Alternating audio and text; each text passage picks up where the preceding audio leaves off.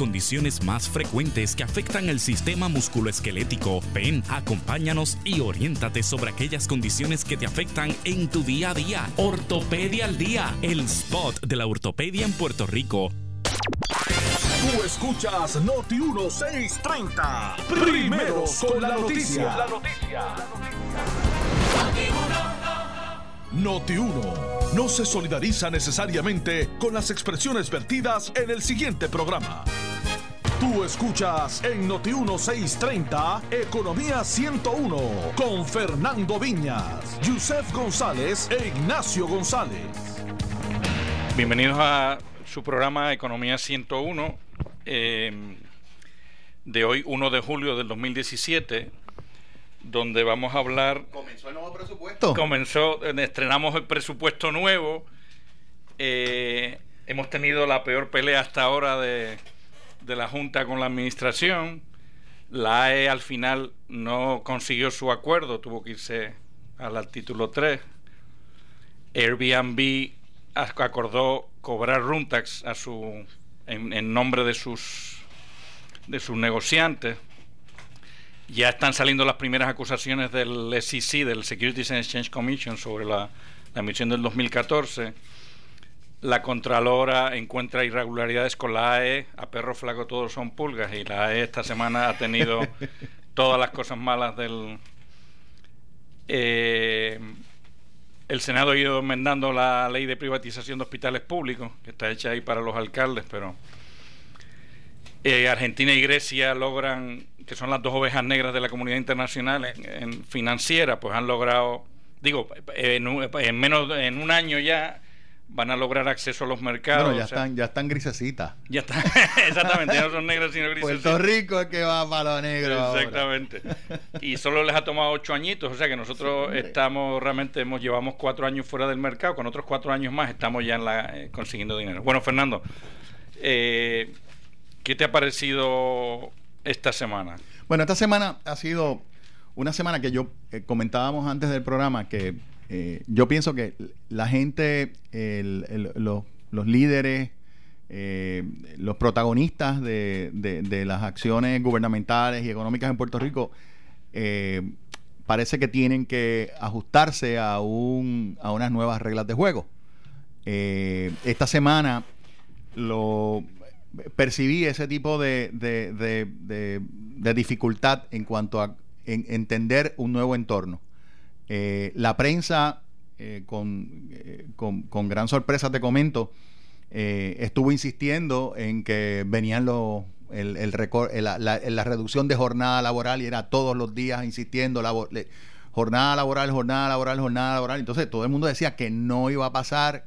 El presidente de la Junta de Supervisión Fiscal, inclusive el sábado en la convención de la Cámara de Comercio lo afirmó, lo reafirmó el gobernador, lo dijo todo el mundo, pero seguía la prensa, no, que vienen los 10,000, los 15,000, los 20,000, no sé cuántos miles se estaban inventando.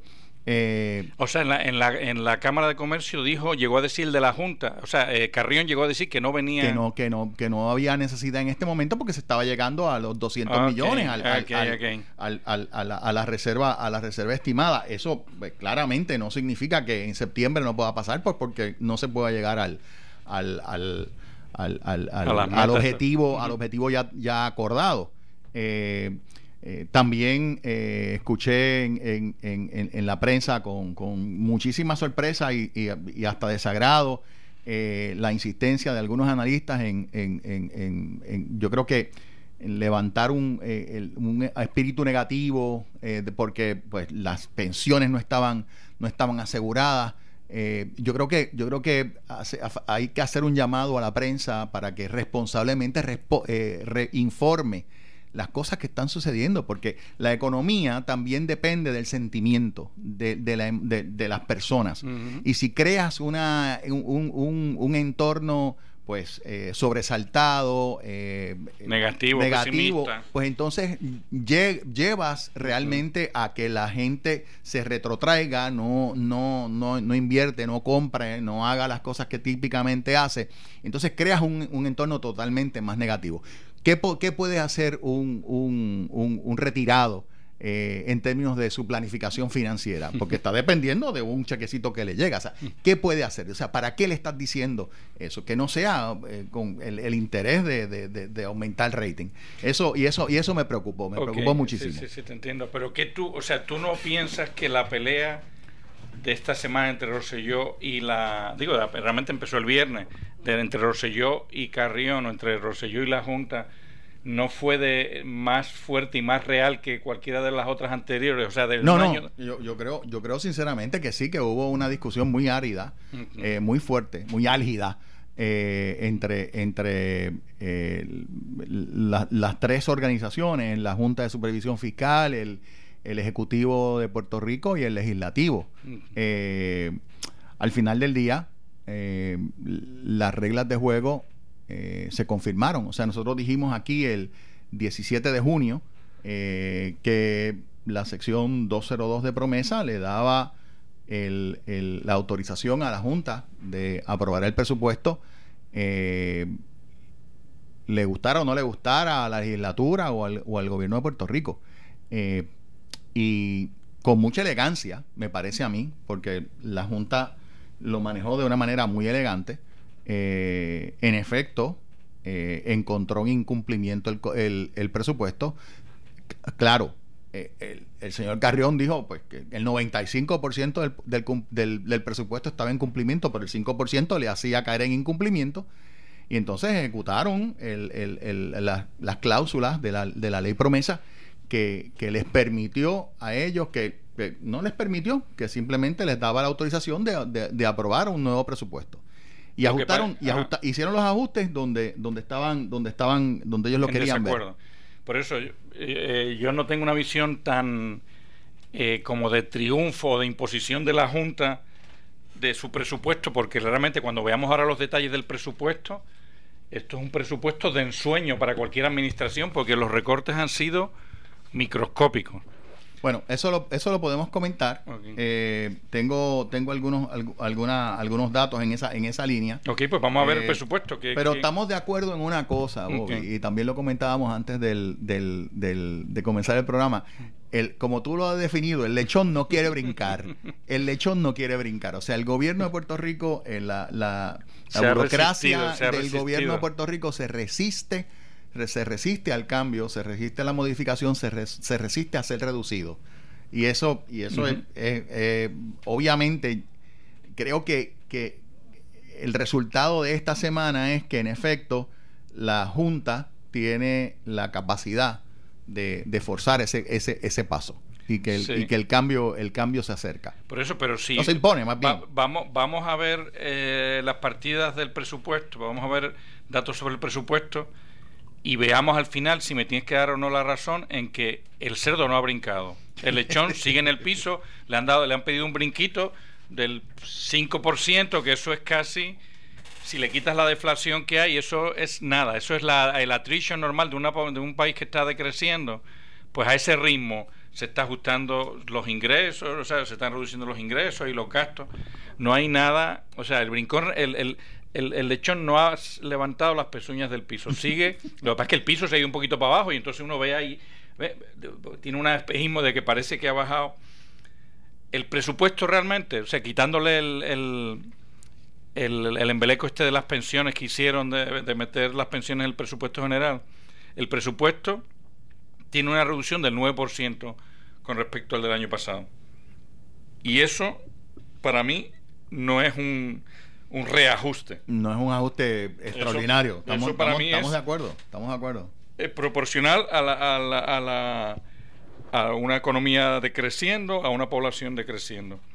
A la UPR, por ejemplo, que se le había dicho, mira, hay que bajar el 30%, hay que bajar el 40%, que por eso los estudiantes se fueron a una huelga ahí súper tonta, 60 días, un revolú porque le habían dicho, mira, es que, olvídate, tienes que bajar tu presupuesto. Al final lo que le han pedido que baje es un 12%.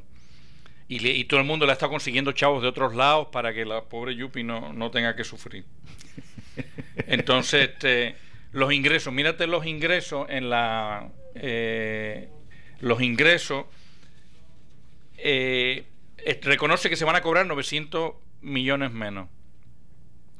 de las contribuciones naturales que hay del IBU, etcétera, se va a recobrar, o sea, se cobran 900 millones menos.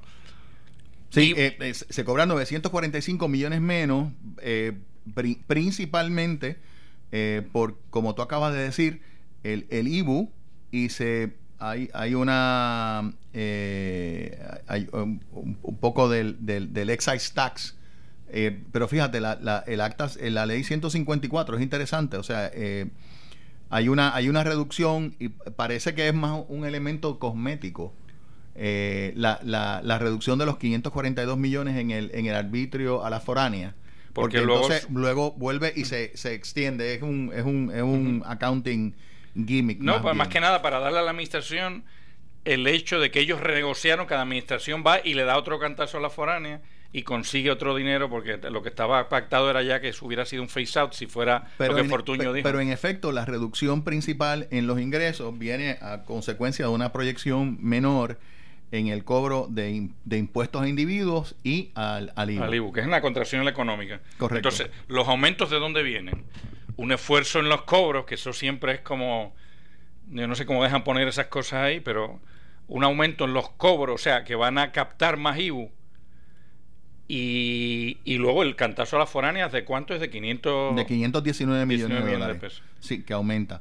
Y luego, bueno, y vienen 200 millones más de ingresos de multas, de todos estos impuestos que están subiendo ahora, las multas que se han trepado, y ventas de activos de pensión, que bueno, y luego exactamente, y los ventas de los activos de pensión que suben, que se acabaron ya, o sea, digo, por lo menos los del sistema central de pensiones. Y es aquí donde tú ves, Bobby, la necesidad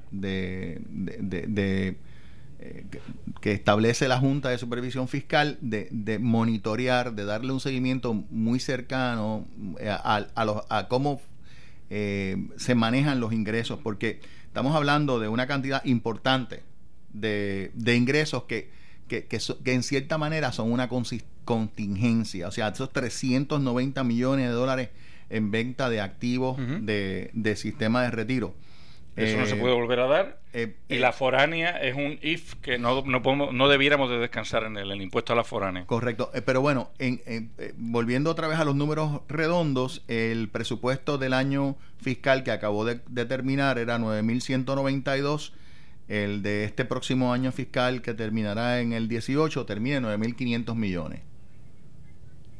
No, tiene que ser al revés, porque es más pequeño. 9.152 es el de este año. El de este año, 9.192. No, el del 2018.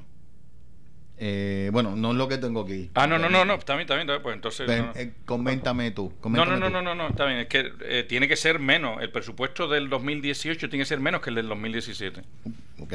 Bueno, recuerda una cosa, o sea, dijimos que excluyendo el pago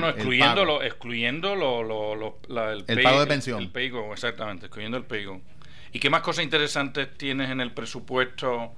Yo tengo, por ejemplo, que la gran parte de la reducción de gastos es una reducción en utilities, que eso en el fondo es reconocer que el petróleo está más barato y la electricidad está más barata, y el gobierno se va a gastar menos en eso, que eso realmente tiene que ver con Arabia Saudita. O sea, hay que aplaudir a Arabia Saudita y no al gobierno de Puerto Rico en una reducción de gastos. Bueno, darle gracias a Dios fundamentalmente, porque que siga apareciendo petróleo debajo de la tierra, que siga el petróleo fluyendo y que ese petróleo se mantenga por debajo de $50 nos va a ayudar muchísimo. Pero mira esto que escandaloso. El Departamento de Educación, lo que ha bajado su presupuesto, o sea, para mí ese es el lechón dentro del lechón, el Departamento de Educación. O sea, es donde más grasa hay, donde más gasto inútil hay. Le ha bajado la matrícula 5%. O sea, hay 5% menos de niños que el año pasado. ¿Sabes cuánto le baja el presupuesto? Pero hay 50% menos de niños en el sistema. O sea, porque este año será 5% menos, pero viene reduciéndose. Viene reduciéndose, ya es la mitad de lo que...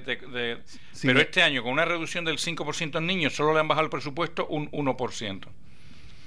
Entonces tú dices, bueno... realmente, ¿dónde están los recortes? De 1.674 millones a 1.598 millones. O sea, nada. Es bien poco. Claro, estamos aquí tú y yo hablando con números fríos, ¿no? Pero yo imagino que... No, pero yo creo que es importante, porque con este tema del presupuesto es que hace falta de verdad que alguien como que ponga los números en arroz y habichuela y explique, porque es bien fácil poner nubes de humo en los números del gobierno, etcétera, y es bien importante tener claro esto. Entonces la policía se mantuvo su presupuesto igual, básicamente de 734 a 735 es el mismo nivel de gastos de un año al otro. Los tribunales de 315 millones a 322 millones, corrección bajó un poquito, literalmente 9 millones de dólares, 374, 373, 364. Justicia, fíjate, en justicia hubo un ajuste importante. Ahí justicia parece que... Sí, bueno, de hecho la habían sacado a la pobre justicia, le habían puesto en el presupuesto, la tuvieron, la Junta tuvo que decirle, mira, no se te lo olvidó justicia. No, 42 millones de dólares, no, 52 millones de dólares. 52 millones de dólares. Fue un ajuste bien importante. Salud parece tener un presupuesto mayor de 249 a 368. ACES de 892 a 791. De modo que hay en salud, por eso, en salud se supone que está aumentando el gasto. Es la única partida donde está aumentando el gasto si sumas Departamento de Salud y ACES. Debiera, digo, en los números que yo tengo, salud aparece aumentando el gasto. Y se explica, y lo explica Rosselló. Rosselló explica explica la Junta, perdón, que hay un fiscal cliff que de verdad está forzando a sacar más dinero hacia allá, porque no han conseguido ese dinero federal que están esperando. Interesante. En los municipios cogieron un golpecito importante de 395 a 220 millones de dólares. Bueno, que se supone que eso desaparezca completo, porque acuérdate que ese es el subsidio a los municipios que en principio, según el plan fiscal, hubiera desaparecido completo. Y la legislatura, que también cogió el último cocotazo. El último cocotazo, que de hecho fue en la cuestión esta de farándula, fue realmente el recorte más interesante, porque fue el recorte que tuvo que pedir expresamente la Junta de Control Fiscal. O sea, tuvo que mandar el presupuesto para atrás para decirle, miren, ese ajuste tiene que ir. Interesante. O sea, que fue el más rocambolesco, así como, porque fue realmente, es casi una cuestión de peleas políticas, ¿no? Que la legislatura estuvo todo este semestre sacando pecho frente a la Junta y decir, no van a decir nada, y al final la Junta la Junta quiso darle un cocotazo público a la legislatura y mandó expresamente que su presupuesto es una porquería, porque me parece que bajó de 26 a 16, una cosa así. Pero con todo eso tuvo que ser expresamente pedido por la Junta. Por la Junta, fue mandado por la Junta. Mandado por la Junta. De hecho, trancó, decir, mira, no aprobamos el presupuesto, hay que reducir la legislatura y hay que hacer otros cambios que pidieron. De modo que aquí lo importante es resaltar, yo creo que es lo siguiente: desde la perspectiva de la operación diaria del gobierno, el ajuste, la reducción presupuestaria realmente ha sido un ajuste pequeño, un ajuste módico. Donde realmente hubo el gran ajuste fue en que se apropió 0 para la deuda. Eso es lo más increíble. O sea, 0 para la deuda. 0 para la deuda. Entonces, esto es interesante porque, en efecto, el gobierno de Puerto Rico, que hace buena su intención de proteger servicios, con toda la cobertura negativa. Otra vez me parece que demasiado agresiva de la prensa y sensacionalista de la prensa, porque estaban diciendo que áreas se iban a quedar desprotegidas, no se iban a recibir los ingresos. Sin embargo, desde la perspectiva de los números operacionales del Estado, se ve que básicamente el presupuesto quedó inalterado. Donde hubo el gran ajuste fue en el lado de la deuda. Del pago de la deuda. Que el pago de la deuda, que recibe 0. Y lo que de otra forma hubiese sido un dinero disponible para pago de la deuda, se convierte en pago de pensiones. De modo que aquí pasan unas cosas importantes, o me parece a mí que pasaron unas cosas bien interesantes. La primera es, como ya dije, el gobierno protege los servicios. la visión demócrata de la función de la Junta de Supervisión Fiscal es la que está parece triunfar, porque en efecto se protege, se evita la crisis humanitaria, ¿no? Se protegen los pagos de pensiones y entonces el que sale trasquilado en todo este proceso son los bonistas que básicamente no van a recibir nada. Bueno, ya entraremos en todo el lío de los bonistas, pero no veo pago de GO, no veo pago de Cofina. O sea, por eso no veo pago está de en el PBA. presupuesto, pero hay en las proyecciones de cash flow se han separado 1.200 millones para el pago de deuda en las proyecciones de cash flow, es decir, no está en el presupuesto y no es reclamable, el dinero está separado porque lo que lo va a determinar es el la tribunal. jueza, va a determinar, entonces el gobierno no va a separar un dinero. El gobierno no tiene autorización para desembolsar ningún dinero. Exactamente. Él va a estar esperando a que la jueza lo determine. Pero en los cash flows, si los mira, hay separado una contingencia de 1.200 millones de dólares para pago de deuda. Entonces, ¿qué es más? Aquí vamos a las inquietudes que tú tenías. O sea, da la impresión de que la Junta, como acabamos de decir, obedeció más a una visión demócrata que republicana. Y bueno, la Junta no ha quedado sin presión durante esta semana de parte del liderato republicano, del liderato republicano en Washington. O sea, hay una tensión en esa área, y yo creo que la tensión tuvo su culmen en la eliminación del acuerdo de apoyo a la reestructuración de los bonos de la Autoridad de Energía Eléctrica. No sé si eso... O sea, que ahí tú dices que se manifestó más claro. Ahí se manifestó más claro. O sea, me parece a mí, al final del día hubo una decisión 4-3 en la Junta de Supervisión Fiscal, básicamente rechazando el acuerdo de apoyo a la reestructuración de la deuda de la energía eléctrica. De la deuda de energía eléctrica, y entonces aprobando en el día de ayer la solicitud del gobierno de Puerto Rico de radicar a la Autoridad de Energía Eléctrica bajo el título 3, que es en efecto radicar la quiebra de la AEE. Claro, que no la han radicado, no han presentado la documentación en el tribunal, pero está aprobada. E imagino que durante estos días estarán negociando entre los acreedores y la Junta de Supervisión Fiscal, si es posible que haya ese ambiente de negociación, porque a mí me da la impresión de que la situación está bien tirante entre la Junta y los acreedores, sobre todo de la AEE.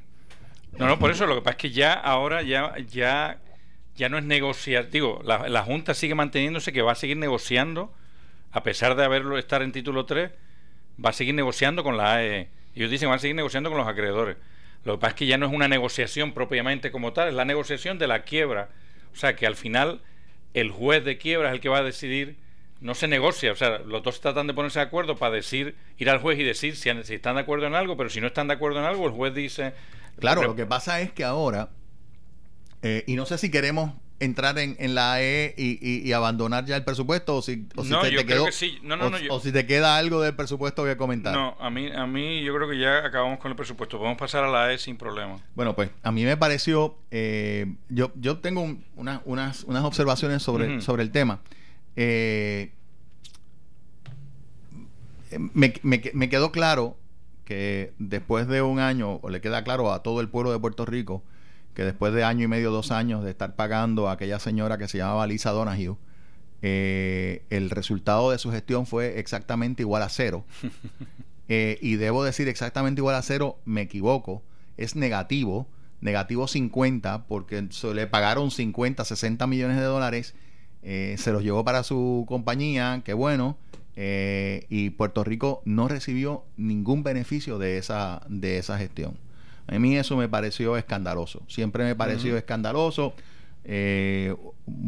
Algunos analistas apoyaban y decían que ella estaba logrando cosas. Yo era de eso. Yo era de los que pensaba y tú sabes que yo siempre, como le daba el beneficio de la duda, de decir, mira, tú sabes que yo siempre la critiqué, yo sé que tú siempre con mucha dureza, pero yo siempre le di el beneficio de la duda. Solo ahora es que vengo a decir, oye, realmente valió la pena. O sea, ¿qué hizo esa gente? Ajá. ¿Qué hizo esa gente? No hizo absolutamente nada, porque la autoridad se encuentra exactamente o tal vez en una posición peor a lo que se encontraba hace 2 años atrás. Y digo tal vez peor porque el tiempo ha pasado. Y tal vez mejor pues porque tiene una nueva gestión, una nueva gerencia, porque eso había que cambiarlo completo. Pero sin duda a mí me parece que el tiempo es importante, el tiempo es valioso y se perdió mucho tiempo. Fíjate que uno de los elementos que levanta la Junta de Supervisión Fiscal para apoyar el acceso al título 3 es la necesidad de reestructurar la operación de la entidad. ¿Y acaso eso no era lo que estaba haciendo la señora Donoghue? O sea, aquí no hay una garantía de, ¿cómo es? Un service guarantee, o sea, que podamos ir de vuelta y decirle, oye, Lisa, devuelve los chavitos que no nos diste. Bueno, hay algún legislador que está pidiendo... Pues no sé quién es ese legislador, pero me parece que esa gestión está pidiendo que se investigue esa gestión porque... Esa gestión yo creo que es necesaria hacerla porque ella, yo no he visto mejora en la pérdida de energía, no he visto mejora en los gastos operativos de la autoridad, no he visto nada. O sea, entonces claro, la Junta dice, no, tenemos que irnos al título 3 porque hay que reestructurar la operación. Y no solamente reestructurar la operación, entrar en título 3 ahora significa no solamente negociar la deuda, sino que también entra en el tema de los otros suplidores y la reestructuración probablemente de todos los convenios colectivos de la autoridad. Que eso es un proceso que comienza ahora. Déjame leerte lo que encontró la Contralora esta semana en la AE. Por eso digo, todos son chinches porque mira los hallazgos que son bien fuertes. Digo, algunos son de estos de Contralora, típicos de Contralor. Por ejemplo, que se hacen subarrendamientos mediante un correo electrónico. A mí eso me parece un escándalo farisaico. Sin contrato firmado. Pero, por ejemplo, dice... Bueno, porque estás acostumbrado a cosas muy feas. No, más que pero un contrato por un email, como que a mí me parece, tú sabes... A mí me parece me parece bien normal. Pero bueno, o sea, no me parece para escandalizarse. Yo entiendo que no ni un abogadito envuelto, un contratito, no. O sea, oye, Chencho... Por eso págame tanto que vamos para adelante. No, eso está mal. Anyway. Okay, entonces dice, por ejemplo, no se ha facturado, habían 2 millones de pesos que no se habían facturado los proveedores de combustible. Por ejemplo, dice que el IBU se estaba cargando a las empresas, se estaba cargando... Bueno, vamos a ir a una pequeña pausa y regresamos inmediatamente, porque esta pausa es bien breve. Tú escuchas en Noti 1630 Economía 101. Ya comenzó la temporada de huracán y tú escuchas la estación de la meteoróloga Débora Martorell. WNO 630M en San Juan, WPRP 910 AM en Ponce, Hora 760 AM en Mayagüez, WCMN 1280 AM en Arecibo y WNEL 1430 en Cagua. Tenemos el equipo más grande para cubrir esta temporada de huracanes 2017 garantizado. Noti 1.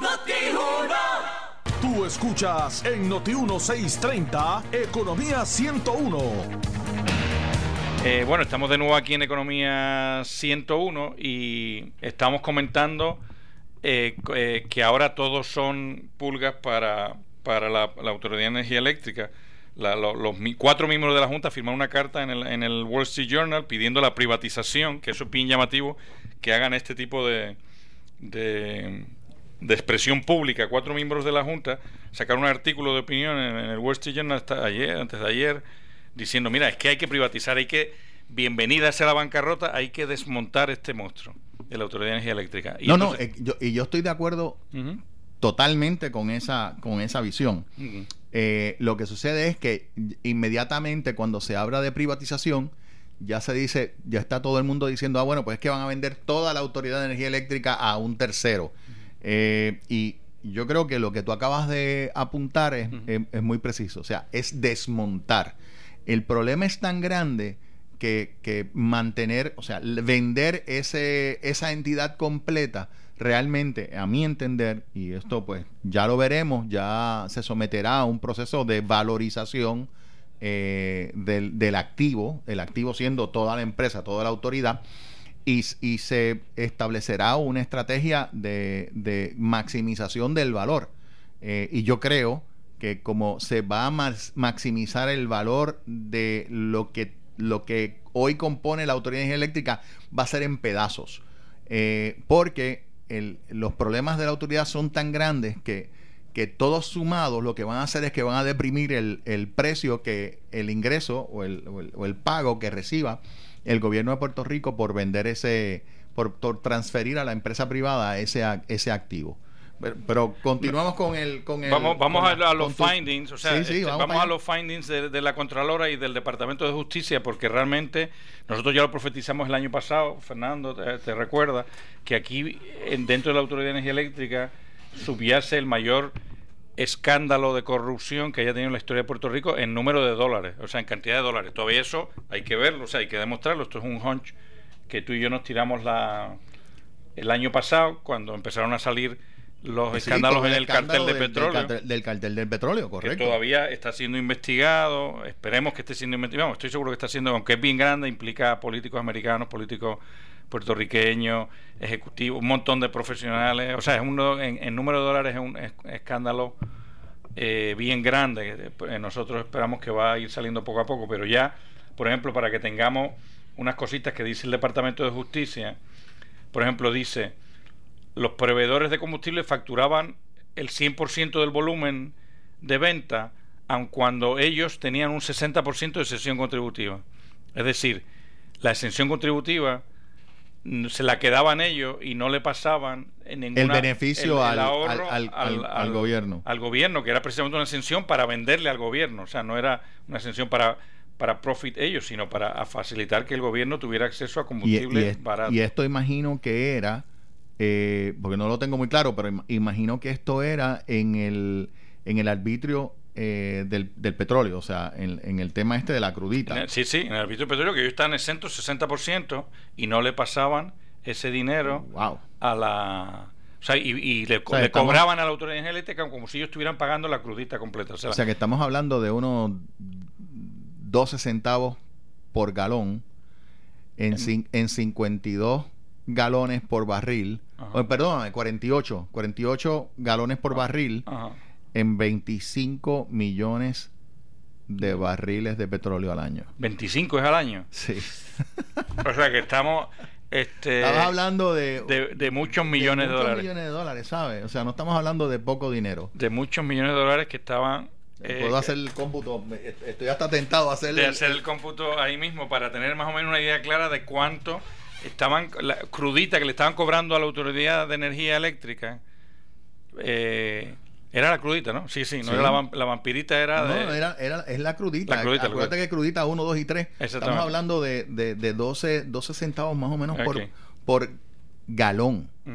Entonces, pues, sigue hablando. Entonces, que ver ¿de cuánto dinero estamos hablando? Aparte de eso, le estaban facturando a la Autoridad de Energía Eléctrica el 0.5 de patente municipal, cuando ellos solo cuando ellos solo pagan el 0.25 o el 0.4 de patente municipal. O sea que estamos, y esto, ya digo, en unos volúmenes de dólares inmensos, pues estamos hablando de mucho dinero. Sí, 40. Perdón. Entonces tenemos, por ejemplo, también los programas de facturación y los depósitos, por ejemplo, al banco, no son, o sea, no existe, no se puede trace, no se puede seguir dónde va los depósitos bancarios que hace la Autoridad de Energía Eléctrica, que eso es estamos hablando de 126 millones de dólares. 126 millones que se están cobrando de más. Eso es, no. De eso, vamos a decir que el 60 eran el total de. Eso es la crudita total. Eran 126. Pues Okay. eso lo multiplicamos por .6. 75. 75 millones de dólares. Pues imagínense lo que es un fraude. O sea, el pobre Anaudi que está con un pie en la cárcel por $30,000. Pobre Anaudi. Y aquí en la Autoridad de Energía Eléctrica, solo en este ítem, están robándose o hurtando. O hay un monto hueco, ahí hay un hueco de 75 millones de dólares.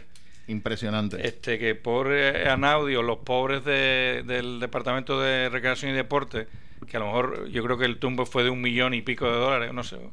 Bueno, yo creo que pudo llegar a 3, pero imagínate, 3 millones de dólares y están en la página de Cheo y todavía no hay nadie encausado por esta sobrefacturación a la Autoridad de Energía Eléctrica, que solo en la crudita, sin contar la patente municipal, era de 75 millones de dólares.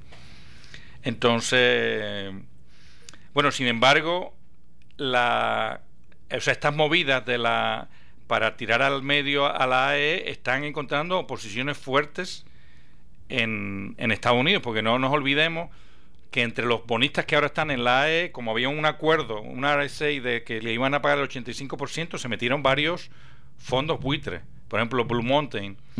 Entonces ellos están ahora en el lado de los acreedores, y Blue Mountain y todos los fondos buitres son máquinas de litigar, o sea, y máquinas de presionar a todas las fuerzas vivas del sistema, y están presionando bien fuerte a Bishop, y hay liderato republicano pidiendo que se corte la cabeza de la Junta de la Junta de Control Fiscal, perdón. Fíjate, yo pienso que en esta coyuntura lo que estamos viendo es realmente como el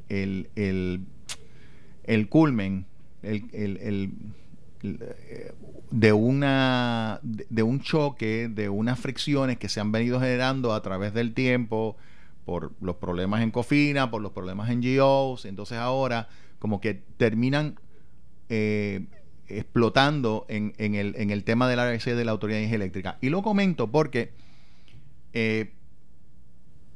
los bonistas hicieron un acomodo para permitir a que la administración del gobernador Rosselló lograra unos beneficios mayores al acuerdo ya establecido. Cuando se presentan los acreedores y el gobierno ante la Junta, y vuelvo a señalar que la diferencia fue 4-3, la Junta hace unos pedidos adicionales y yo los miré en detalle, los miré en detalle, y a mí no me parecieron tan leoninos. No me parecieron tan leoninos. Sí, lo que pide la Junta, lo que estaba pidiendo la Junta en adición a lo que ya se le había concedido, no me parecía tan leonino. Bueno, estamos hablando de 319 millones de dólares. No, estoy hablándote en el caso específico de la Autoridad de Energía Eléctrica. Perdón. De la transacción de la AEE. No me pareció tan terrible,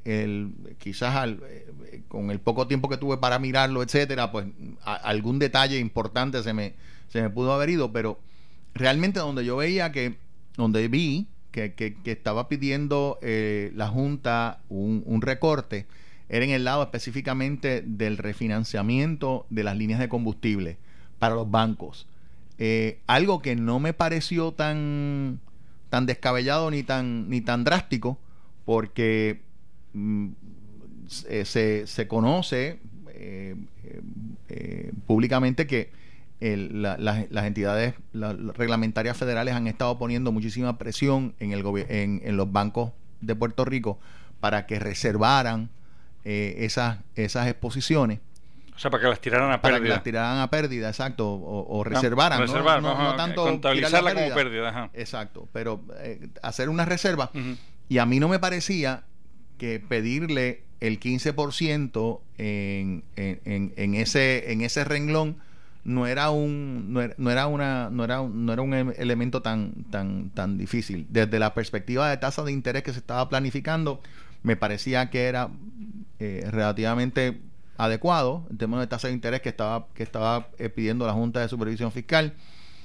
Y realmente no me parece que estaban pidiendo tampoco una extensión tan enorme de plazo de tiempo. Yo creo que simplemente... Bueno, pero es que te olvidaste de la pedida. O sea, para mí lo más fuerte que estaba pidiendo la Junta, y de verdad donde se trancó la cosa, es que la Junta quería... O sea, el RSA tenía una subida de 21 centavos este año, 23 el año que viene, y para el 2022... 28 centavos. Es que ese es precisamente un punto en donde yo todavía no lo tengo tampoco tan claro, porque que no tiene claro que eso estaba en el RSA. No, a lo que voy es el aumento. La Junta de Supervisión dice, mira, no se puede aumentar más de, y corrígeme, de 21 o 22 centavos la tarifa de kilovatio hora en la Autoridad de Energía Eléctrica. Y la proyección de bajo el RSA llegaba a unos 28, cerca de 29 centavos. Entonces, que recuerde yo, el costo de la autoridad aproximadamente estaba en 17 centavos. Si tú le añadías unos 3 centavos y medio, era suficiente para repagar los 9 mil millones de dólares. Entonces yo no entendía exactamente por qué necesitábamos llegar a los 28 centavos, eran 5 centavos adicionales lo que había que sumarle. Yo no estaba muy claro de por qué hacía falta esos 5 centavos adicionales. Bueno, o sea, para poder pagar a los acreedores sin tener que esperar a que... No, es que con 3.6 centavos kilovatio hora era suficiente para pagar. Bueno, basado en el spreadsheet que yo he hecho. O sea, la hoja de Excel que yo construí, pues me daba suficiente dinero como para repagar. Así que a mí me parece que ahí fue donde... Por eso, ¿no? El RSA, por eso digo que para mí no eran los términos del refinanciamiento, sino es decir... Mira, es que la Junta vio ese RSA y dijo, mira, tú estás pasándole toda la porquería al pueblo. O sea, tenemos un problema aquí de organizativo y de financiamiento, etcétera. ¿Y cómo vamos a conseguir el dinero? Pues pasarlo para adelante, ¿ves? De cobrarlo al pueblo, pasarlo en la factura. Y entonces la Junta dijo, mira, seamos un poquito honestos, ¿no? Hay mucha más grasa. Hay que trabajar con esos 14.6 centavos kilovatio hora que se pierde en la Autoridad de Energía Eléctrica. Que eso es una barbaridad. O sea, no existe en todos los Estados Unidos una pérdida de energía tan alta. 14 de los 20 chavos. 14%. 14% es pérdida. Pero es 14% de toda la energía que tú generas. No. O sea, eso es una bestialidad. Entonces, pues claro, hay que hacer algo en esa área. Entonces, pues vuelvo y caigo en mi tema favorito, Lisa Donahue.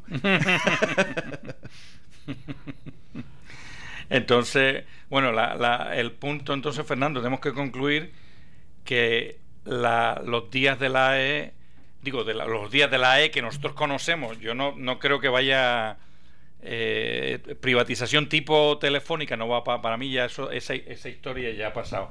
Lo que viene por ahí son unas intervenciones. Yo creo que se va a vender en pedazos. Yo creo que se Bueno, vamos a una pequeña pausa y regresamos en breve. Tú escuchas en Noti1 630 Economía 101. 5 mujeres te lo cuentan todo. Lismari Quintana, Marilyn Pupo, Miraida Chávez, Uka Green y en su debut en el teatro, Keila Hernández, te presentan Titantos, un show como ningún otro. Conoce las peripecias diarias de la mujer en un intenso viaje de cuentos que te llevará hasta la risa desenfrenada en textos divertidos, audaces, fuertes y pícaros. Recorre los aspectos más intensos e increíbles del ser mujer en Titantos, un show donde se cuenta todo. Solo para mujeres y hombres con 12 de agosto en Teatro Taboas en Manatí, 19 de agosto en Bellas Artes de Aguada, 26 de agosto en Bellas Artes en Caguas y 9 de septiembre Teatro Tapia en San Juan. Boletos en tiqueterapr.com y en el 787-305-3600. 305-3600. Titantos. Produce JS Power Promotions. Esta es una historia sobre la culebrilla. La culebrilla me empezó por la espalda. Tenía una franja como de 4 pulgadas de ancho, con ronchas que llegaban hasta el frente. Y el dolor que me causaba era terrible. No quería que nadie me rozara y me causara más dolor del que sentía. Si tuviste varicelas, el virus de la culebrilla ya está dentro de ti. 1 de cada 3 personas tendrá culebrilla durante su vida. Lo que quería era quedarme quieto y esperar que pasara. Habla con tu profesional de la salud. Auspiciado por Merck. ¿Sabías que por cada $1 diario que nuestros hogares inviertan en productos y servicios hechos en Puerto Rico, se crearían más de 2.300 empleos anuales? Y que si las empresas sustituyen un 5% de los bienes importados por bienes hechos en Puerto Rico, se obtienen más de 985 millones en producción local. Ese es el empuje y compromiso que necesitamos por cada puertorriqueño para levantar nuestra isla. Te invitamos a escuchar todos los domingos de 1 a 2 de la tarde por Noti1 el nuevo espacio Lo Mejor para Todos, un programa exclusivo de la Asociación Productos de Puerto Rico. Extendimos la oferta única de Claro hasta el 4 de julio. Llévate 20 gigas de internet 4G LTE con todo ilimitado por solo $39 al mes. Cámbiate hoy y llévate tu smartphone gratis en Claro, la red más poderosa. Detalles en la prensa. Ford celebra 100 años llegando más lejos con una gran fiesta en el Irán Bithorn. Regresa la invasión Ford. 9 dealers, 450 autos con hasta $4,500 en descuentos. Del 28 de junio al 3 de julio en el Irán Bithorn. Produce Arturo Guzmán. Este es mi hospital y el de todos los niños de Puerto Rico. A veces también es mi casa. Con tu donativo de $10 al mes contribuyes a que nuestros niños pacientes de cáncer reciban el mejor tratamiento aquí en la isla, cerca de su familia y de su hogar, sin importar sus recursos económicos. Tu donativo se queda 100% en Puerto Rico. Conviértete en un capitán de nuestros niños. Entra a fundacioncap.org y haz tu donativo hoy. Gracias al éxito obtenido durante los pasados 5 días y a petición popular, se extiende hasta este sábado la venta más grande de autos en Puerto Rico, la extraordinaria venta nacional de auto. Nos quedan sobre 800 unidades disponibles, nuevos y usados en liquidación de todas las marcas, Company Cars, demostradores y ex-renters, a precios nunca antes vistos. Solo hasta este sábado, la venta nacional de auto más grande en un solo lugar. Oficiales de crédito disponible. Ven hoy a la extraordinaria venta nacional de autos, salida 18 en Caguas, un evento de Bella Group. Info 339-5090. No sé por qué mi hijo preferiría destruirse con el alcohol. Me parte el corazón. No entiendo por qué le sucede esto. Mi terapeuta me recomendó grupos de familia Al-Anon.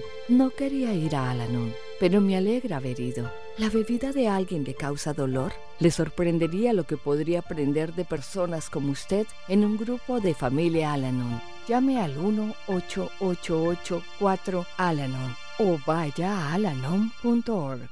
Ford celebra 100 años llegando más lejos con una gran fiesta en el Irán Bithorn. Regresa la invasión Ford. 9 dealers, 450 autos con hasta $4,500 en descuentos. Del 28 de junio al 3 de julio en el Irán Bithorn. Produce Arturo Guzmán. Tú escuchas en Noti1 630 Economía 101. Locales de los negocios que han hecho algo. Ok, pues lo sé. Bienvenido otra vez de nuevo a Economía 101. Oye, yo quiero dar un saludo a una sobrina que se llama Carlín Marte Viñas, que cumple hoy 17 años. Y su tío no está en su cumpleaños porque estaba detrás de un micrófono. Así que feliz cumpleaños. Felicidades, Carlín. Entonces, bueno, estamos simplemente para cerrar el tema de prepa. Estamos comentando la apreciación de si de verdad qué le va a pasar a prepas. El karma o el mantra, vamos a poner así, es privatización. Yo creo que la privatización tipo Claro y tipo Latinoamérica ya pasó a la historia. Lo que va a haber es simplemente, tú lo dices por pedazos, yo digo más que por pedazos, yo digo por layers. Hay cositas dentro de la Autoridad de Energía Eléctrica que van a empezar a hacerse con iniciativa privada. Cositas como, por ejemplo, el tema del personal, o sea, el tema de recursos humanos, que es donde realmente donde más lo que más ha echado a las corporaciones públicas de Puerto Rico, algunas eran técnicamente, como la Telefónica, por ejemplo, y a la Autoridad de Energía Eléctrica, a la Autoridad de Acueductos, nunca fue súper brillante, pero eran grandes, lo que les ha chavado es que siempre ha sido el tesoro más apetecido por los políticos, poder colocar a su gente y a los familiares de su gente, o sea, la gente que le pedía favores en estas corporaciones, y realmente a lo que ha chavado a la Autoridad de Energía Eléctrica es que se ha llenado de más gente, tanto por el lado de empleados como por el lado de consultores, ingenieros, se ha llenado de gente que simplemente está ahí por favor. Entonces, ese tema yo creo que va a ser una de las cosas que se va a outsource, el personal. Otro tema que se va a outsource es el tema de los análisis operacionales, para decir de verdad, donde alguien de fuera diga de verdad cuál es el nivel estándar de... para que veas que le está metiendo mano. Esta semana el Rosselló ya hizo una limpia. Está limpiando la Junta de Directores y está cambiando la ley. Va a hacer, mira lo que va a hacer el Rosselló. En vez de 9 miembros va a tener 7. Y esto lo aprobó el Senado. 3 los va a nombrar, los va a buscar un search, una executive search, y 3 los va a nombrar el gobernador. Yo ya te digo, le tengo mucho miedo a todas las administraciones PNP que tienen esa fijación con controlar las instituciones, y siempre le tengo mucho miedo a que en el fondo sea otra forma de meter a políticos en el sistema. ¿Ven? Lo que pasa es que tú dices que señalas al PNP, pero eso mismo hizo la administración García Padilla en los primeros 6 meses de su administración. Así que sí, lo que hay que hacer es realmente reducir esa empresa y privatizarla lo más posible. Digo, esto va a ser un proceso que a mí me parece va a ser traumático, porque estás hablando de no sé en dónde vaya a quedar una unión como la UTIER, que es una unión bastante agresiva y bastante combativa. Pero sin duda tú estás viendo la privatización por segmentos. Yo la veo más bien orientada específicamente a activos y a gestión. Yo creo que toda la generación puede ser privatizada. Yo creo que la distribución, esa última, ese servicio a los hogares también puede ser privatizado y vendido en pedazos, porque no necesariamente tú tienes que tener control sobre toda la isla, sino que podrías hacer regiones, como se hizo en el caso de Cable TV. De Cable, okay. Y el Cable TV hizo exactamente eso, distribuyó la isla en segmentos y se vendieron las franquicias en esa área. Y como eso hay otras áreas que la autoridad también, que se pueden parcelar dentro de la autoridad. La transmisión es una cosa que a mí siempre me había dado un poco de dificultad pensar en que se debía privatizar, por el hecho de que control es el monopolio de literalmente, o sea, cuando tú produces energía, la transmites, y cuando se la vendes a la gente, ahí es que viene la distribución. Y a mí la transmisión siempre me parecía que debía quedar en manos privadas. La transmisión son las líneas de altísimo voltaje. Exacto, la transmisión es de altísimo voltaje, los 220 kVA, 120 kVA, kilovatio amperes. Y eso a mí me parecía que debía quedar en manos del gobierno, no privado. Sin embargo, conversaciones que he tenido en estos días con personas de la industria me han estado comentando el problema que hay en la transmisión, y la necesidad de invertir en esa transmisión, que me lleva quizás también a mirar que eso también quizás termine siendo privatizado. Yo creo que la manera de maximizar el valor que tiene la Autoridad de Energía Eléctrica es en pedazos. No creo que vendiéndola tipo telefónica se pueda maximizar. Así que bueno, ahí ya veremos, porque esto ahora pasa al tribunal. Pasa al tribunal el pago de los 9,000 millones de... O sea, no... no la operación, o sea, la jueza no es que vaya a determinar nada sobre la operación, en teoría la jueza va a ver cómo se van a repagar. ¿Qué se va a hacer para reestructurar la Autoridad de Energía Eléctrica? ¿Qué se va a hacer para reestructurar? Porque entras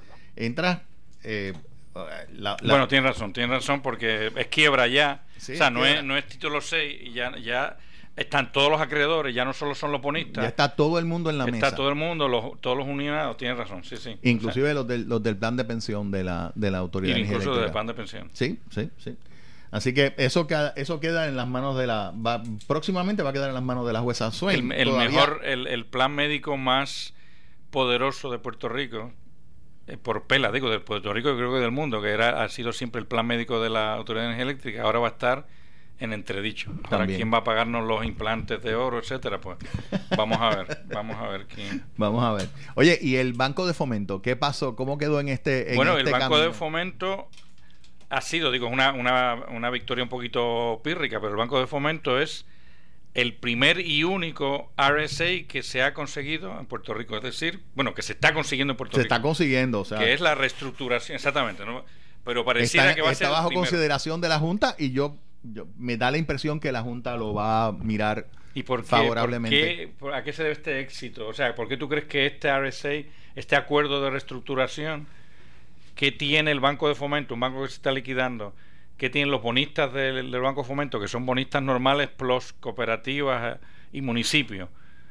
Yo creo que es exactamente. Yo creo que es exactamente eso. Te voy a comentar.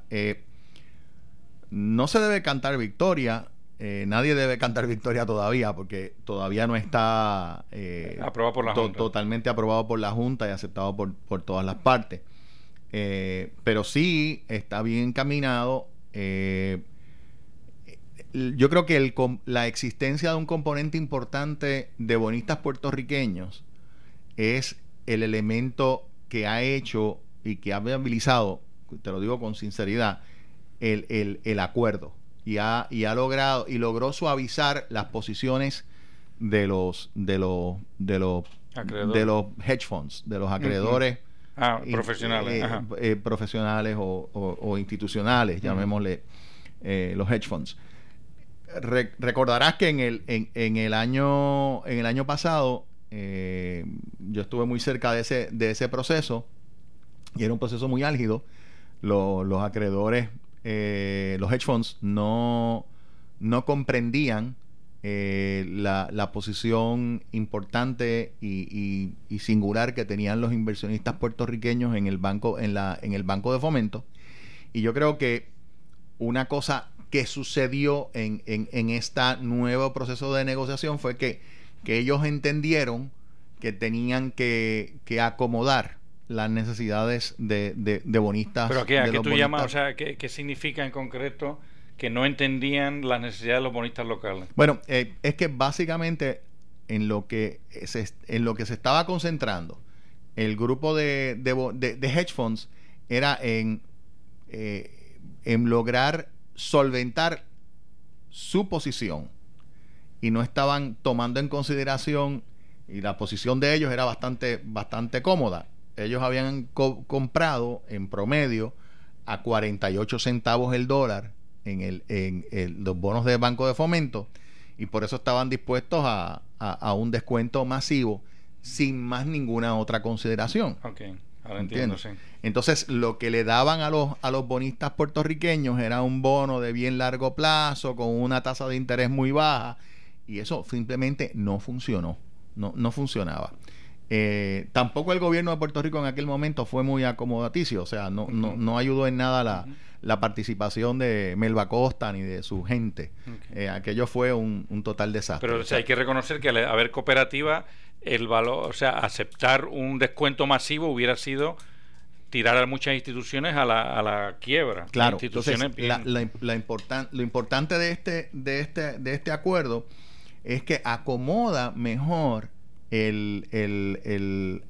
la necesidad de ingreso por parte de las cooperativas. A pesar de que hay un descuento importante para el gobierno de Puerto Rico, hay una tasa de interés que se pagaría en el cupón del nuevo bono a ser recibido por los inversionistas, que le permite amortizar a través del tiempo la pérdida con cierta comodidad a las cooperativas. Uh-huh. A las cooperativas y entonces, claro, los inversionistas, la mayoría de los inversionistas que yo ya he escuchado, básicamente hay 3 opciones, y de las 3 opciones, la mayoría de las opciones de los bonistas están mirando a la opción A, que es una opción donde hay un descuento importante, si no me equivoco se paga un 55% del principal, pero la tasa de interés que va a pagar ese bono es en torno, si no me equivoco, un 7%. Wow. Así que compensa la pérdida del principal a través del tiempo con el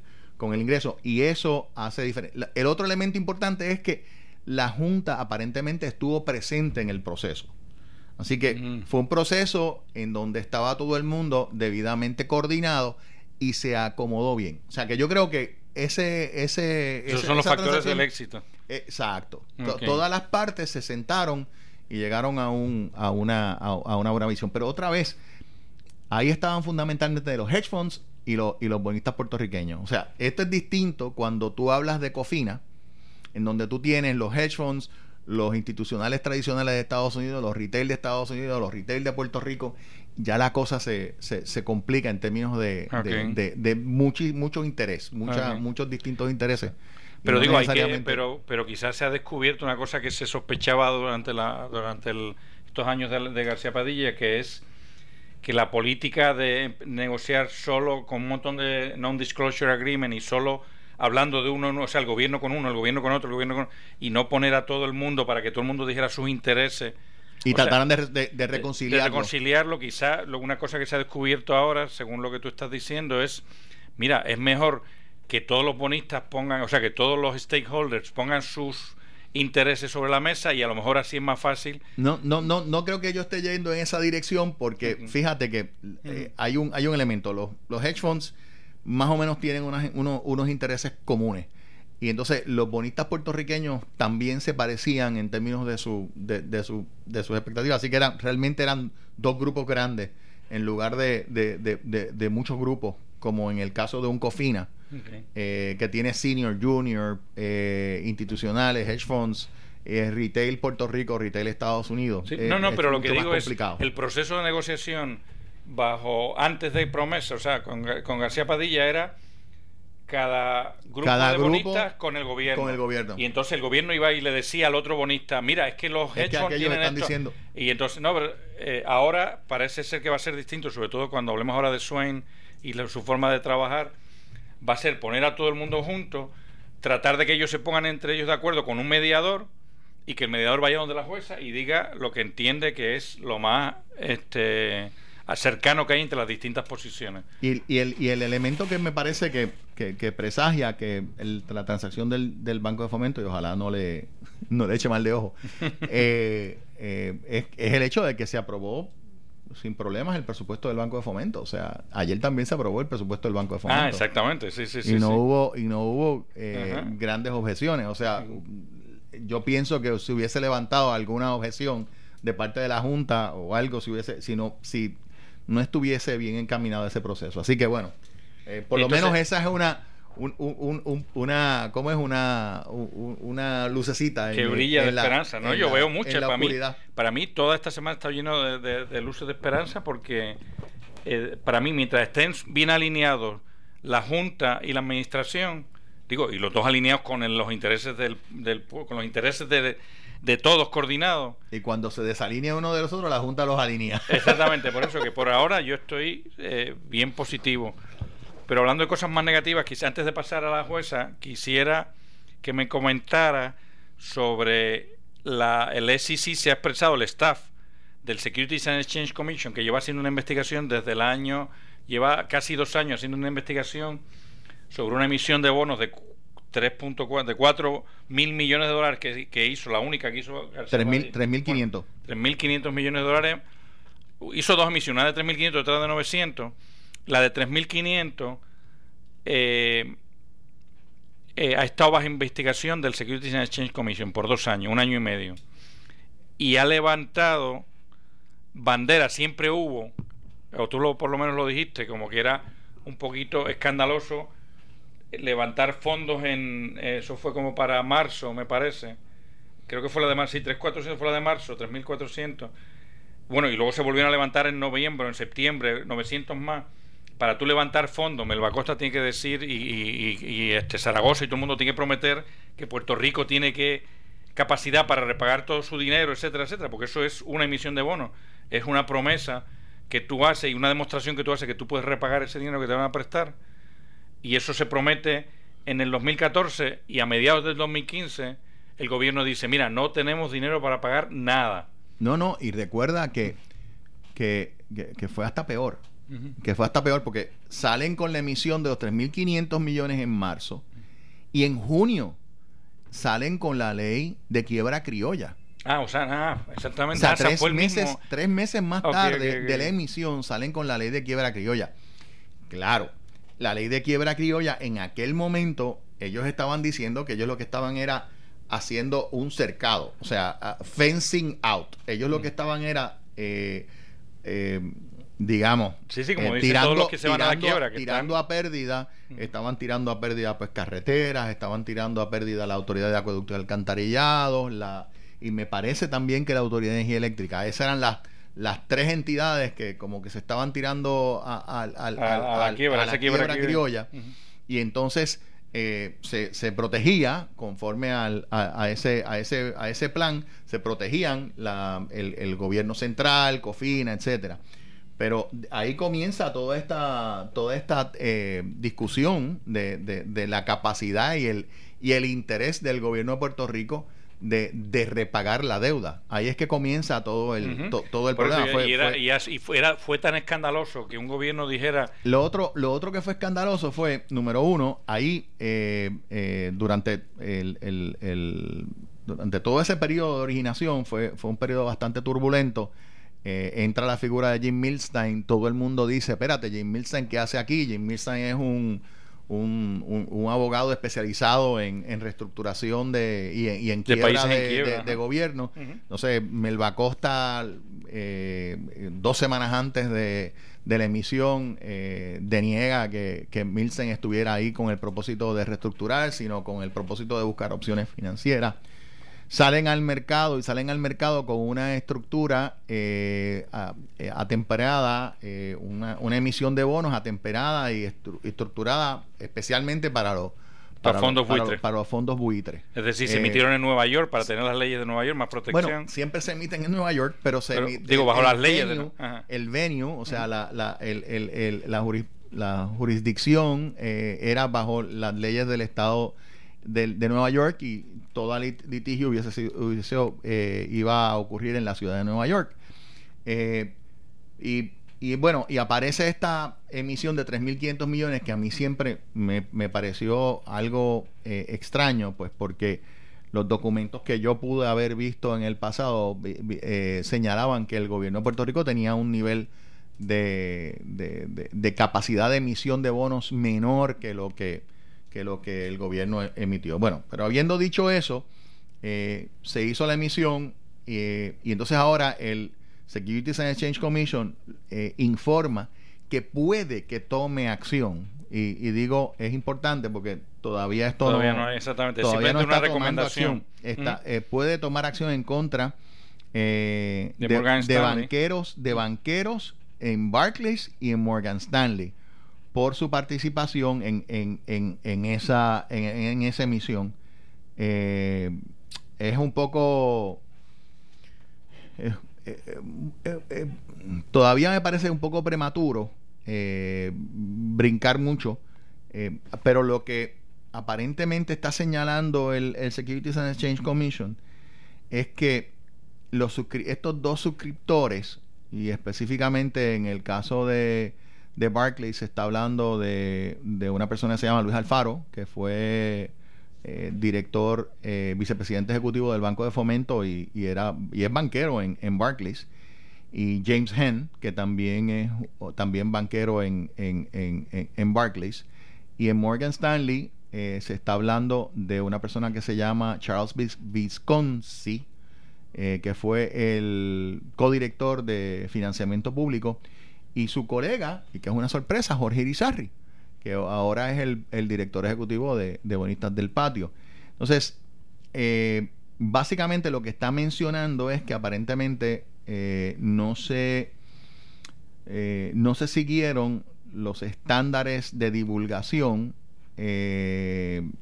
como suscriptores bajo la regla G17.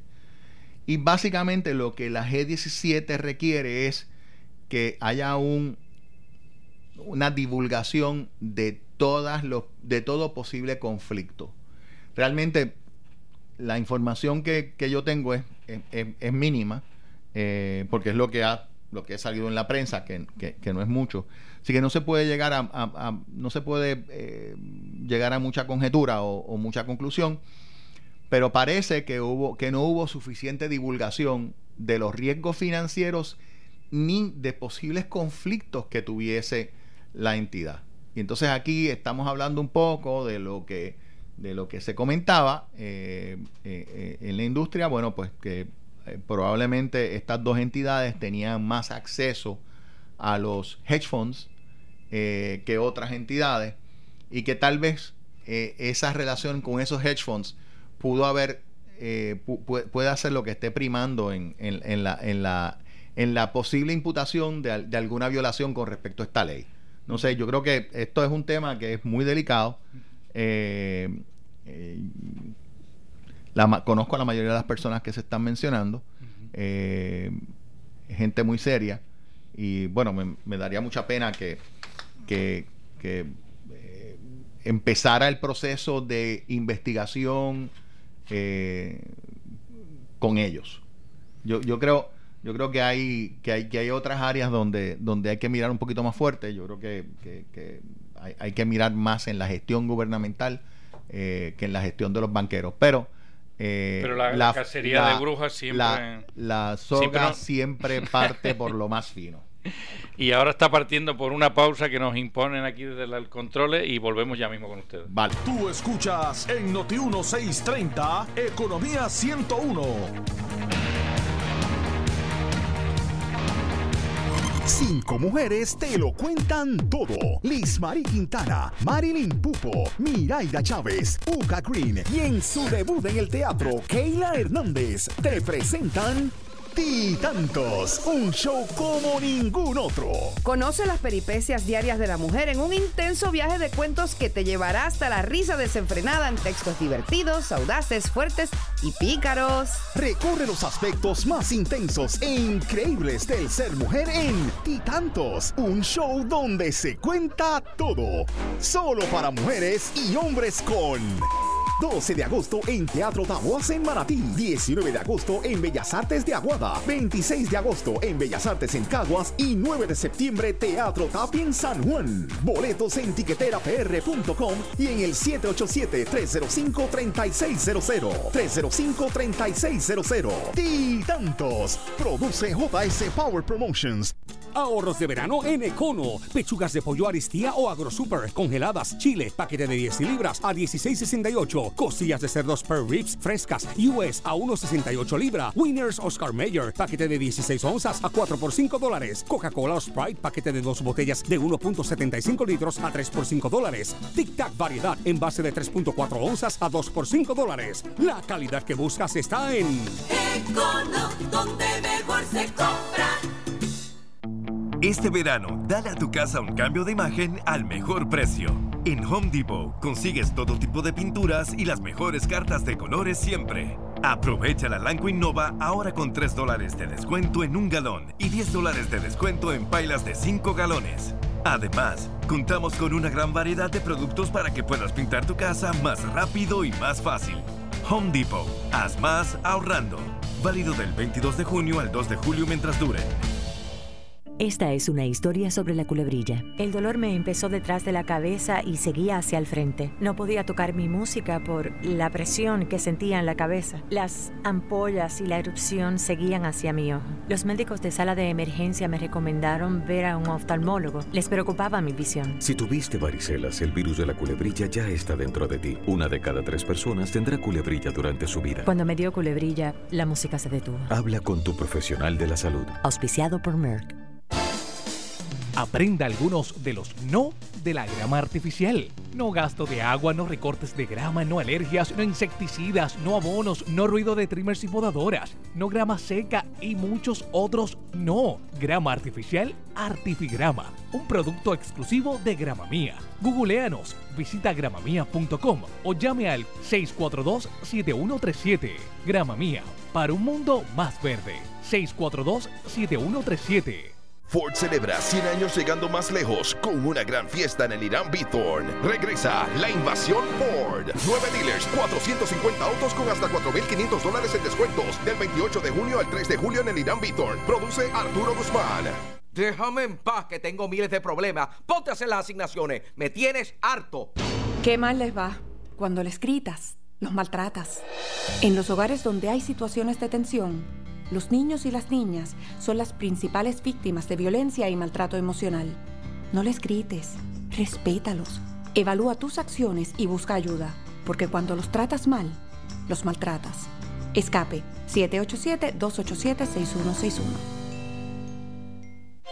La familia unida en el amor hace a Puerto Rico mejor. Asiste a los retiros para damas, jóvenes, caballeros o a los talleres matrimoniales para novios o divorciados que ofrece Casa Manresa. Busca soluciones a tus dudas y problemas. Las puertas están abiertas en Casa Manresa, no importa la denominación religiosa a la cual pertenezcas. Información sobre nuestro calendario de actividades a través de www.casamanresaaybonito.org o llama al 735-8016. Por quinto año consecutivo, Adopta un Niño en el Back to School estará recogiendo efectos escolares para niños albergados en instituciones benéficas. Con tu aportación de libretas, bultos, libros de pintar, entre otros, estarás dejando una semilla de amor en la educación. Visita nuestros centros de acopio y deja allí tu gesto de solidaridad. Sé parte de nuestro hashtag Quien Soy Hace la Diferencia. Para más información, visita Adopta un Niño en el b2f.com o llama al 405-0895. Ford celebra 100 años llegando más lejos con una gran fiesta en el Irán Bithorn. Regresa la invasión Ford. 9 dealers, 450 autos con hasta $4,500 en descuentos. Del 28 de junio al 3 de julio en el Irán Bithorn. Produce Arturo Guzmán. Tú escuchas en Noti 1630 Economía 101. Bueno, estamos ya en la última... la última curva. La última curva del programa. En los últimos 15 minutos. Recuerden que luego pueden escuchar otra vez el programa grabado en la nube en economía101.com y en Facebook en radio.economía101.com, digo radio.economía101. ¿Terminamos con el tribunal? Pero terminemos. O sea, tenemos, además de la Junta, tenemos una jueza de quiebra que puede llegar a ser, o sea, que aunque está traída por la Junta, puede llegar a ser la jefa de la Junta, en cierta medida, porque la Junta ahora ha pasado a ser representante, o sea, de ser el látigo de Puerto Rico, ahora es el representante de Puerto Rico. Es el albacea. Yo creo que sí, sigue siendo el albacea. O sea, yo creo que sí, que es el tutor de Puerto Rico. El tutor de Puerto Rico ante y el tutor, pues sí, le da sus cocotazos al subordinado, al tutorizado, al tutorizado, exacto. Torturado también. Torturado, le da su cantazo al torturado. Pero claramente yo creo que un elemento interesante que ha traído la jueza es que ha establecido que en el tribunal la Junta y el gobierno es la misma gente. O sea, es la Junta la que representa al gobierno de Puerto Rico.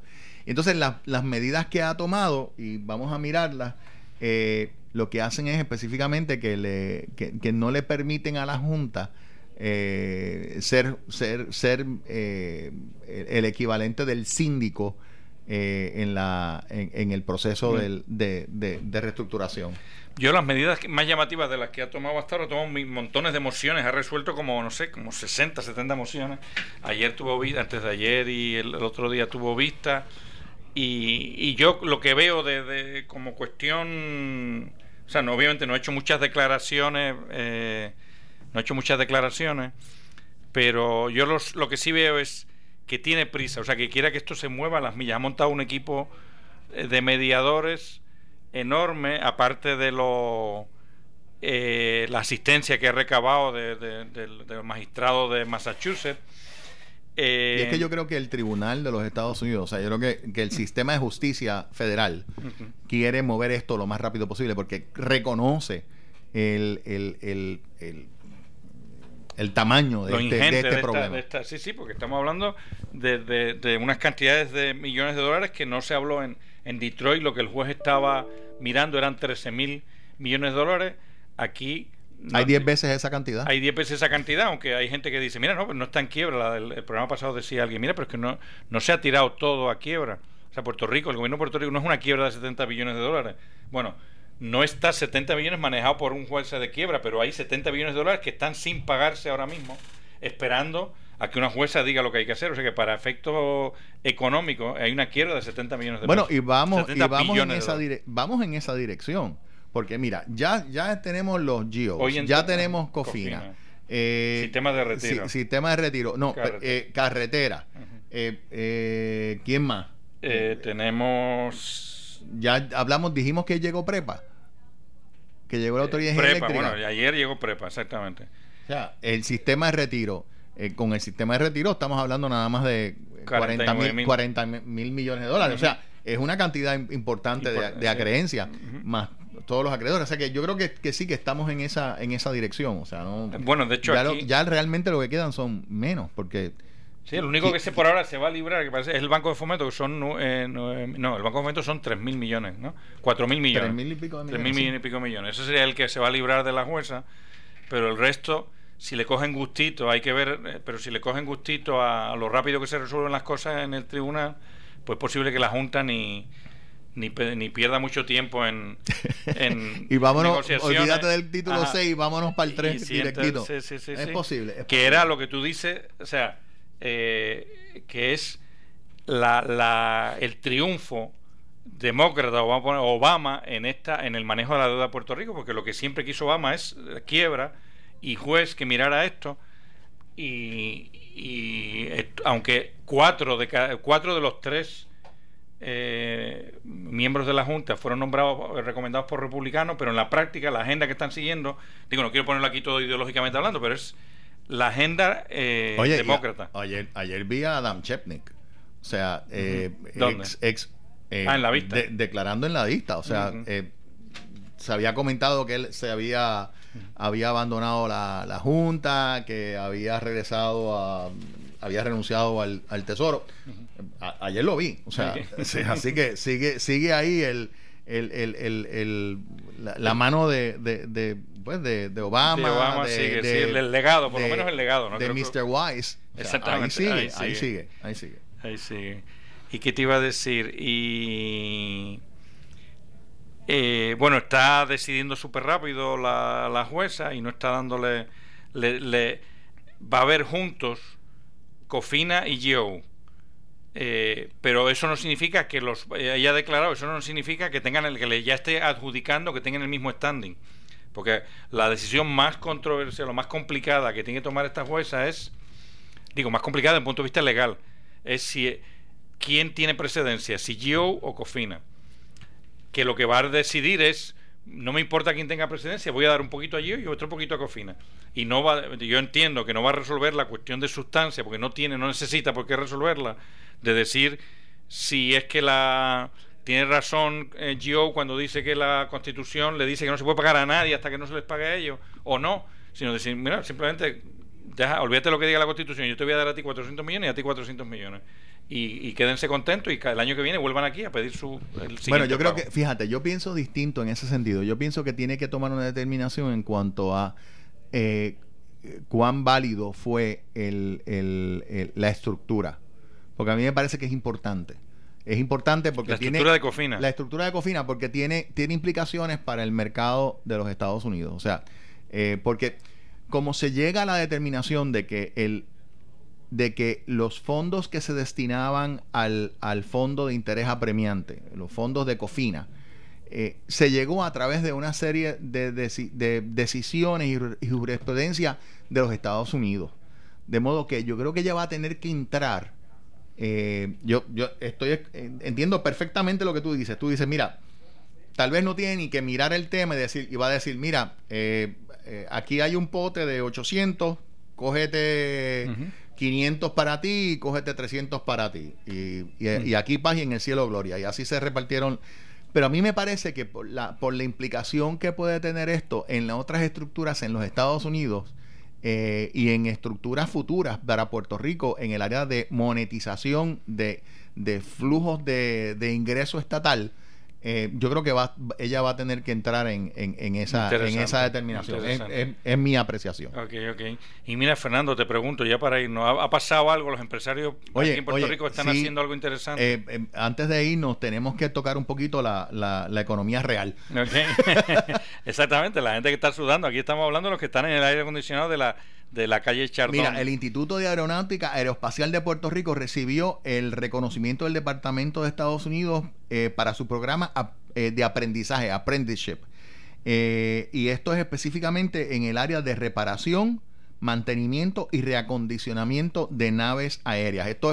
Esto es producto del proyecto de Lufthansa Technik, que se ha empatado con las universidades de Aguadilla, de tanto la Inter como la UPR. Correcto. Entonces, bueno, se estima que el sector de la aviación aumentará su flota de aviones en unos 10,000 en los próximos 10 años y hay necesidad de 700,000 mecánicos de aviación y de 100,000 de ellos se necesitarán en Estados Unidos. Así que ahí hay una oportunidad bien importante que hay que aprovechar los jóvenes. Es un trabajo que está en el futuro y es una gestión que a mí me parece muy muy bonita. Se conoce que se estableció el año pasado o hace un año y medio atrás. No, y algunos le están pagando los estudios. Algunos de esos jóvenes, hay becas como para 10 o 12 en cada clase, que es un montón, y son cursos que cuestan $7,000, o sea que te da una beca interesante. Es una bonita oportunidad y un espacio nuevo de trabajo para los muchachos hacia el futuro. Muchachos del futuro, los jóvenes. Lo que era el Peaches Convention Center en Guayanilla se reabre, una inversión de $2.8 millones. Le deseamos la mejor de las suertes a lo que ahora se conoce como Costa Bahía Hotel Convention Center and Casino. Es importante que ese centro de trabajo continúe abierto y una buena operación. Econo anunció que va a estar expandiendo, va a construir un nuevo centro de distribución, va a invertir $90 millones. Wow. Eso es bien importante. 413,000 pies cuadrados, almacén seco y frío. Es bien importante esa inversión. Y entonces también habló, prometo que voy a mirar un poquito más el tema para volver otra vez y tocarlo la semana próxima, pero aparentemente también están entrando en una aplicación, Econo2Go, y no sé qué signifique eso, pero me da la impresión de que estamos hablando de que puedes ordenar tu compra me da la impresión de que por internet o por la aplicación. Okay. Voy a buscar un poquito más de información y llegamos con eso. Bueno, pues oye, nada, se nos fue el tiempo. Se nos fue el tiempo otra vez. Pasan demasiadas cosas en una semana. Tenemos que vivir más tranquilos porque no nos da tiempo a comentar todo lo que pasa. Pero sí sabemos que vamos a estar aquí el próximo sábado a la 1:30. Dios mediante, Dios mediante. Cuídense. Buenas tardes. Esta es Noti 1630. Noti 1630. Primeros con la noticia. Noti 1630 es la emisora de noticias líder en la red social de Facebook con más de 400,000 likes. Busca Noti 1630.